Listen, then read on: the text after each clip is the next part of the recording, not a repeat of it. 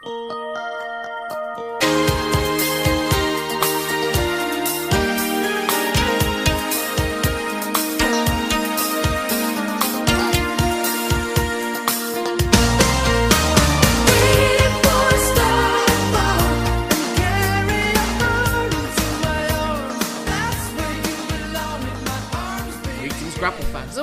to the latest edition of Let Me Tell You Something, and we're coming towards a little mini 7-episode arc, much like the Harry Potter novels, but don't worry, we're not going to break the final episode into 2 chunks to take more money from you.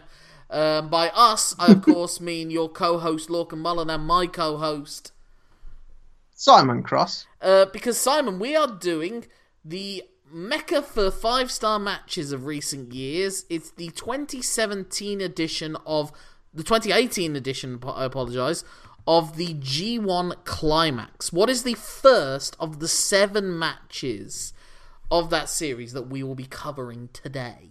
Well, not only is it the first of the 7 matches we cover, but it's the first match in the B block. It's the main event of the first night of action in B block, I should say. So it's like I'm getting a little bit ahead of myself. But it is Kenny Omega versus Tetsuya Naito. They're coming out the blocks hot and heavy here. Yep, the IWGP Heavyweight Champion Kenny Omega, one of his first big matches since winning that title only a couple of months earlier in our previous to the previous episode. And it's fair to say that he seems very happy and confident with himself, because this seems like a return to more of the old Bullet Club Kenny Omega, with the facial expressions and the exaggerated nature, and just the general cockiness and arrogance of a man that thinks that he's the best in the world and that he has the belt to prove it at this point. Yeah, and it's weird because Naito just seems very annoyed at Omega's behaviour, and Omega's behaviour is it's not tranquilo, but it's a little bit Naito-esque. Omega, in terms of he's obviously trying to get under the skin of his opponent. Well, he probably knows that because Omega beat the guy that Naito couldn't, the guy that everyone thought Naito was destined to beat at Wrestle Kingdom. He failed to. I think you mean Destinoed to beat. Well, yeah, but he hit the Destino and it wasn't enough. Whereas Omega hit his One-Winged Angel and that finished him off. So, obviously, not only is this one of Kenny Omega's first big matches, this is also the third match of a G1 Climax trilogy. Again, we love to say it. But whereas the first match of 2016 was the B Block Decider, and the Kenny Omega won, and the second match was the 2017 final that Tetsuya Naito won, this one is essentially the pace setter. It's a match that might not have that higher consequence necessarily going forward. The person who loses this match is not necessarily going to lose the tournament or finish behind the winner. Yeah, it's not early enough in the season for it to be, the G1 equivalent of a 6-pointer. Yeah. It's the early form. It's an August fixture in the Premier League, basically. Yeah, and so that makes you wonder what approach do the wrestlers have going into this? Are they at their freshest, therefore they'll be able to have the quickest paced match, they'll be able to do the more crazy moves, the wear and tear of an intense, and this is an intense period of time for New Japan wrestlers. Will that be a factor going forward, or are they in their reserves at this point and saving the better stuff for as it goes along to the end when they're in the Budokan Hall, which will be hosting the final 3 nights of the G1 Climax this year? It's an interesting one because there's arguments for both, obviously, going into the match. And what it seems like is Kenny's just loving, as you quite rightly put, Lorcan, loving life. Great little bit of pre-bow shithousery from Kenny with his checking his fake watch as Naito's taking off his suit. Well, that's Naito being Naito. Yeah, but obviously, Kenny's responding to that. He's not just focused. He's just like, oh, check out Johnny Freepiece over here. But you get where I'm coming from. Like when the Kenny Omega we saw against Okada 2 months earlier was all business, all focus, no messing about, really. Whereas this, he only had Ibushi by his side. Now the Bullet Club is restructuring and rebuilding. There's now this satellite firing squad gang going on, but he has Kota, he has the Young Bucks, he has a weird relationship with Cody at this point. they've sort of settled their differences a little bit in their match, and Cody didn't attack Kenny in the post-match that saw the creation of the Firing Squad, but, so Kenny's definitely full of beans at this point. He's got everything that he's wanted for the last 2 years. All his ducks are in a row, aren't they? He's loving life, as you say.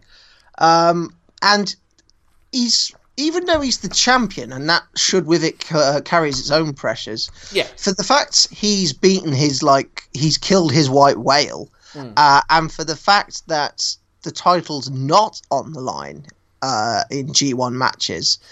And he doesn't have a battered body like Okada had coming into the previous G1, having been the champion for over a year at that stage. Yeah.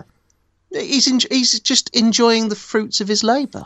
So he's chilling. What I will say about this match, one of the fun things we're going to have actually for this mini run that you were saying, one of the things that's got you excited is the fact that the G1 Climax matches until the final are 30-minute time limits. Yeah. So these are a little bit, this is only 1 page worth of notes, which is very much not usually the case with my notes for a Kenny Omega match in particular.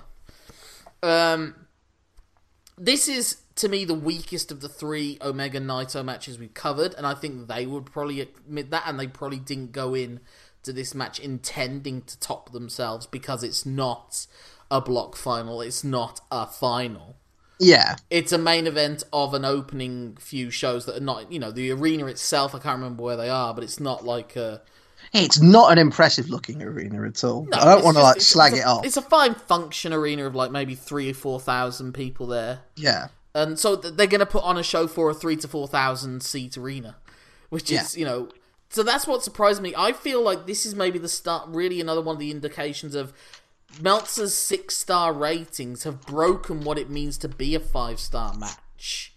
And I do wonder if this had happened in the 2014 G1 Climax or the 2015 G1 Climax, would Meltzer have thought it was a 4 3/4 star match or a 4.5 star match? Right. Because you know what? It's expanded. It's got looser, much like your mum. Brilliant. Amazing. Someone's been watching In Between us on repeat all day. Jesus Christ. Actually, that is an indication of someone being less promiscuous, because like all other body parts, it's a muscle, and if you use it regularly, then it would tighten. So, I don't know, maybe you're happier that it's... Oh, God, this is going to be hard to segue out of, so I'm going to break the fourth wall. I'm segueing now to the match. Do you get where I'm coming from, though? I enjoy this match, but also what I feel like this is... I feel Cummings a poor choice of words, considering what you've just talked about. This is a very... it's No Nut November. I mean, I'm just, coming towards the end of it at time of release, but, not necessarily coming to the end of it release! At time of recording. Oh, bit of blue for the dads! It's all blue at the moment. Oh, gee. See a doctor! We live in a country with free healthcare. Use it. Jesus Christ! No, I can't go there with this problem again. I've built a reputation. Here comes Johnny Smurf Scrotum. What did you do to your balls? I smurfed them. You smurfed them. I smurfed them. Does that mean that means that only one woman's around to touch it ever? And when you want your scrotum to make a decision, you change it from a white hat to a red hat? I've never watched the Smurfs, so I can't really go any further with the references. I wish I could link Gargamel to a scrotum somehow, but I can't. He Gargameled my... Oh, God. I apologise for that. But what I say, I feel like this match is almost embodiment of the G1 Climax format at this stage, which is very specifically the end sequence. It's all about who hits that big final move. Yeah. Nearly every G1 Climax match is like that now when you watch them as they go along. That one person has they each take it in turns with their control. Maybe they'll tease a count-out loss at one point, but then it becomes, because they don't want people kicking out of too many crazy moves, it's more about who hits that big final move. Like, I've got listed 3 big kickouts. When Omega kicks out of the Gloria from Naito, Naito kicks out that package tombstone of Omega, and then when that's the J Driller, isn't it? Yeah. Actually, no, I've got 4 to be fair. Then when we hit the finishing straight, when Omega turns the Destino attempt into essentially a sit-out tombstone pile driver. Oof, that was nasty. And then he follows that up with the J Driller, and they both get long 2 counts. But it's about the key of, like, you know, although Naito does hit a Destino, but it's again one of those, like, his version of he hits 2 Destinos, but one's a short, like his version of a short Rainmaker, where he comes out of it by reversing one of Omega's moves. And your sprinting a Destino. Yeah. But and like, your IWGP champion is the kind of guy who can still have kick out of a Destino. Yeah. That's what, you know what, you obviously list and say obviously that it's a bit formulaic because it's who hits the big move rather than people surviving a series of big moves. I think that's one of the reasons I like the G1. It protects finishers. It makes moves mean something. Yeah. It's just nice to see that in... I don't want to become old man yowls at Cloud here, but in an age where people are like eating like 8 curb stomps in a row, or people are kicking out of like code breakers, like being held in walls of Jericho's for minutes at a time. And let's be fair, New Japan matches are as guilty of this as any of them, especially when it's like an IWGP heavyweight title match. Oh yeah, definitely. The amount of Rainmakers that Okada hit Omega with in their like series of matches. Yeah. And like I say, Naito hits 2 Destinos in this match. What? Not the like how with, you know, it's like how Okada has his definitive ripcord version of the Rainmaker. Yeah. So Naito has his arm wringer version of the Destino, where he does the arm wringer first and sets it up perfectly. Whereas with these ones, it's more an improvisational thing. It's like a snap Destino. Yeah, I guess. But I do like, as I say, I think it's the right thing to do. I like to treat the G1 sort of the same way as wrestlers treat the Battle of Los Angeles, I say. It's like its own little isolated thing. Not as bad by any stretch of the imagination. It's not like... I don't know if it's an isolated thing, to be fair, because usually what happens in the G1 sets up all the next 3 to 4 months of stuff. Oh, no, what I mean is... I mean in terms of... the champions... There's significance because all the champions enter these matches, and whoever beats them who isn't a champion already... There's significance to that. So, no. I don't mean in terms of heavyweight champion. That's usually setting up 1 or 2 title matches between then and Wrestle Kingdom. Yeah, same thing with Continental and the Never champions. I oversimplified a tad there. I don't mean it in complete terms. I think in terms of just wrestling style. It feels different to other matches the big matches we see the rest of the year, and obviously the matches we see in other promotions. That's my point. Well, it's a sporting context. It's actually really good. It's a really, really good storyline builder. It's great. Yeah. Like it's like a massively, it's a consistent structure, to just build loads of branches off of, and it's great that they've got it in place, and it's all this cross interaction. Yeah, and again that character dynamic between Omega and Naito that's been there in the previous 2, and it is a different relationship to what Omega and Naito have individually to Okada and to Tanahashi. There's something very specific to Omega and Naito. It's the more vicious, nasty, because they are the 2 heels in theory of that quartet, or the ones that are the most heelish. And yet again, there is spitting going on in this match, and getting into, trying to get into each other's heads. Like Naito twice fakes him out on a dive and does the Destino pose. Yeah. And then Kenny Omega will attack him, and Kenny Omega will make... And even at the start of the match, when Omega comes up towards Naito with the Bullet Club pose, and Naito starts looking at his championship belt, and Omega showing that off as well, and mocking Naito. He does like a mock version of the Tranquilo, and then Naito does a mock version of the Bullet Club pose as well. Yeah, which I love as well. I just love the way Naito's petulance comes across so well in that little moment. Yeah, and they do things like I said, Omega pulls Naito up from the Tranquilo pose and then just spits in his face. So then they do the sprint and they do the drop. He does the drop down, and Naito just sort of slowly walks over his back and does the Bullet Club pose again. So it's like that whole thing of Naito again wanting to show that he doesn't care, but he does care. Yeah. And Omega just showing that sense of his superiority at this point has been proven, I suppose. Yeah, he's empirically the best. He's just loving life. He, in a sense, again, I won't call it tranquilo, but he's assured. He's content. Yeah.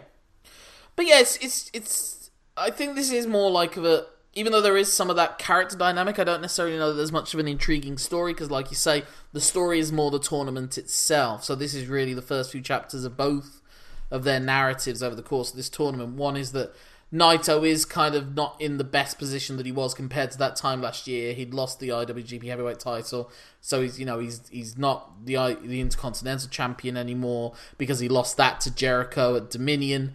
So he's not in the best situation. He thought he'd exorcised all of his demons leading up to the Wrestle Kingdom match, and that hadn't happened. Although there is a brilliant moment at the end of that Wrestle Kingdom match when he's walking out, having lost. Yeah. And Gedo gets the microphone and says, you got your main event at last. I hope you enjoyed losing. And the last thing Naito did before he walked out of the arena was smile. Yeah. There was that sense of, again, it's like, I made you care.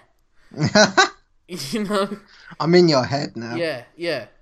So I like so now it's like Naito's back to square one. Yeah, I mean there are little bits of storytelling but they're more callbacks in this match more than like a rich like story that had built up through months of like preparation kind of thing. But again, yeah, you're right. They're coming in cold effectively in tournament terms. So, like I said, it's kind of like it's almost like how with the first Ricky Steamboat Ric Flair match in their trilogy that we covered, all four of the trilogy. Yeah, it feels like this is the start of further stories to come for both of them. Like I said, so the story going into this and coming out of this match is that Omega's at an all-time high, and Naito's kind of having to recalibrate himself. He still obviously wants revenge on Jericho, but he doesn't know if he's going to get it.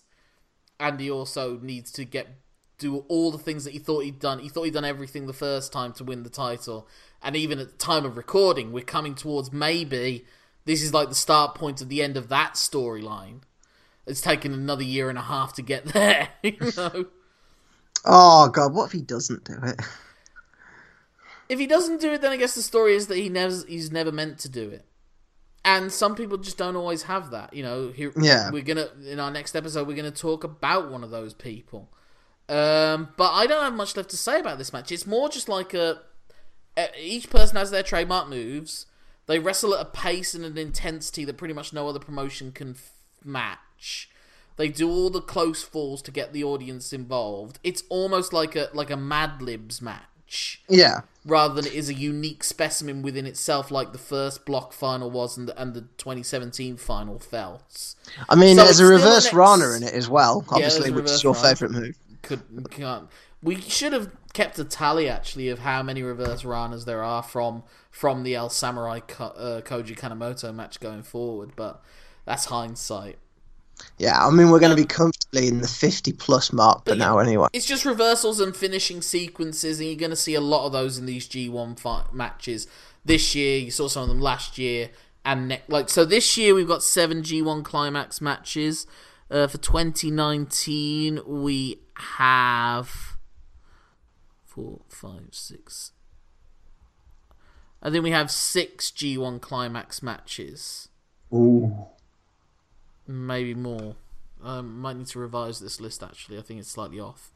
So I'm not giving this one 5 stars. I think it's exceptionally good, but I do think that this is a post 6 stars, 6.5, 6.25, 5.5, 7 stars. Now to be a 5-star is not the pinnacle anymore.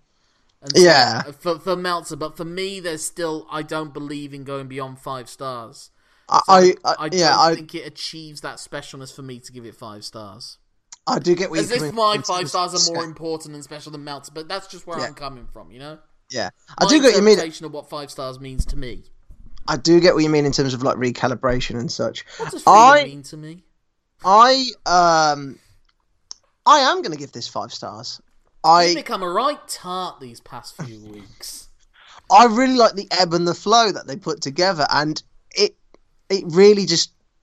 I loved it. I really did enjoy it, and it hooked me in. It made me care, which is a testament to it, because it's an opening tournament match for these two, and as I say, they have gone in cold in tournament terms to work within those confines and still make it seem like it really matters. It's a testament to it, I think. But I'm not saying it didn't hook me in or didn't make me care. It's just that's not all it takes for me to give it 5 stars. You know?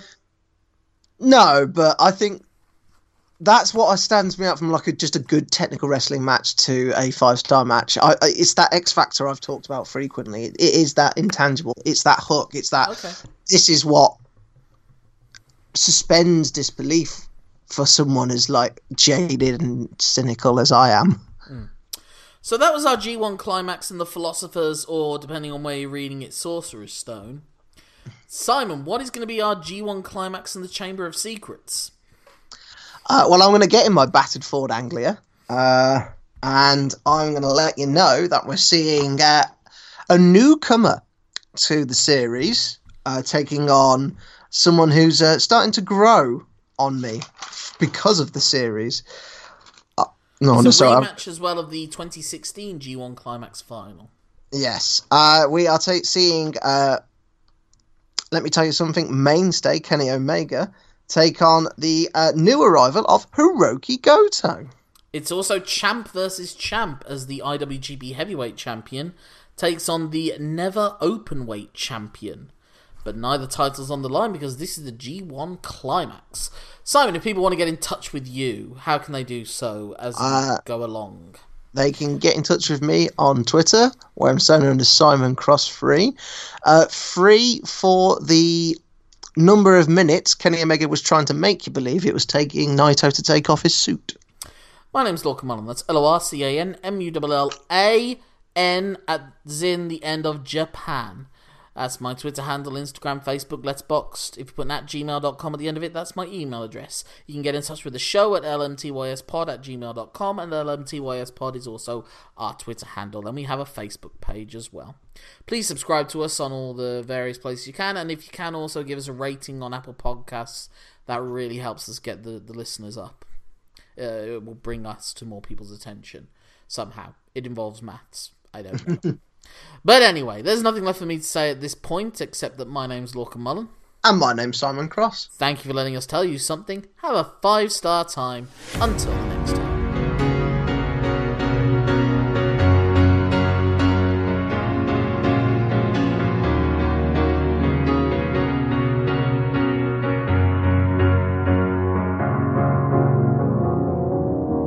'Cause you're a sky full of stars. I'm gonna give you my heart.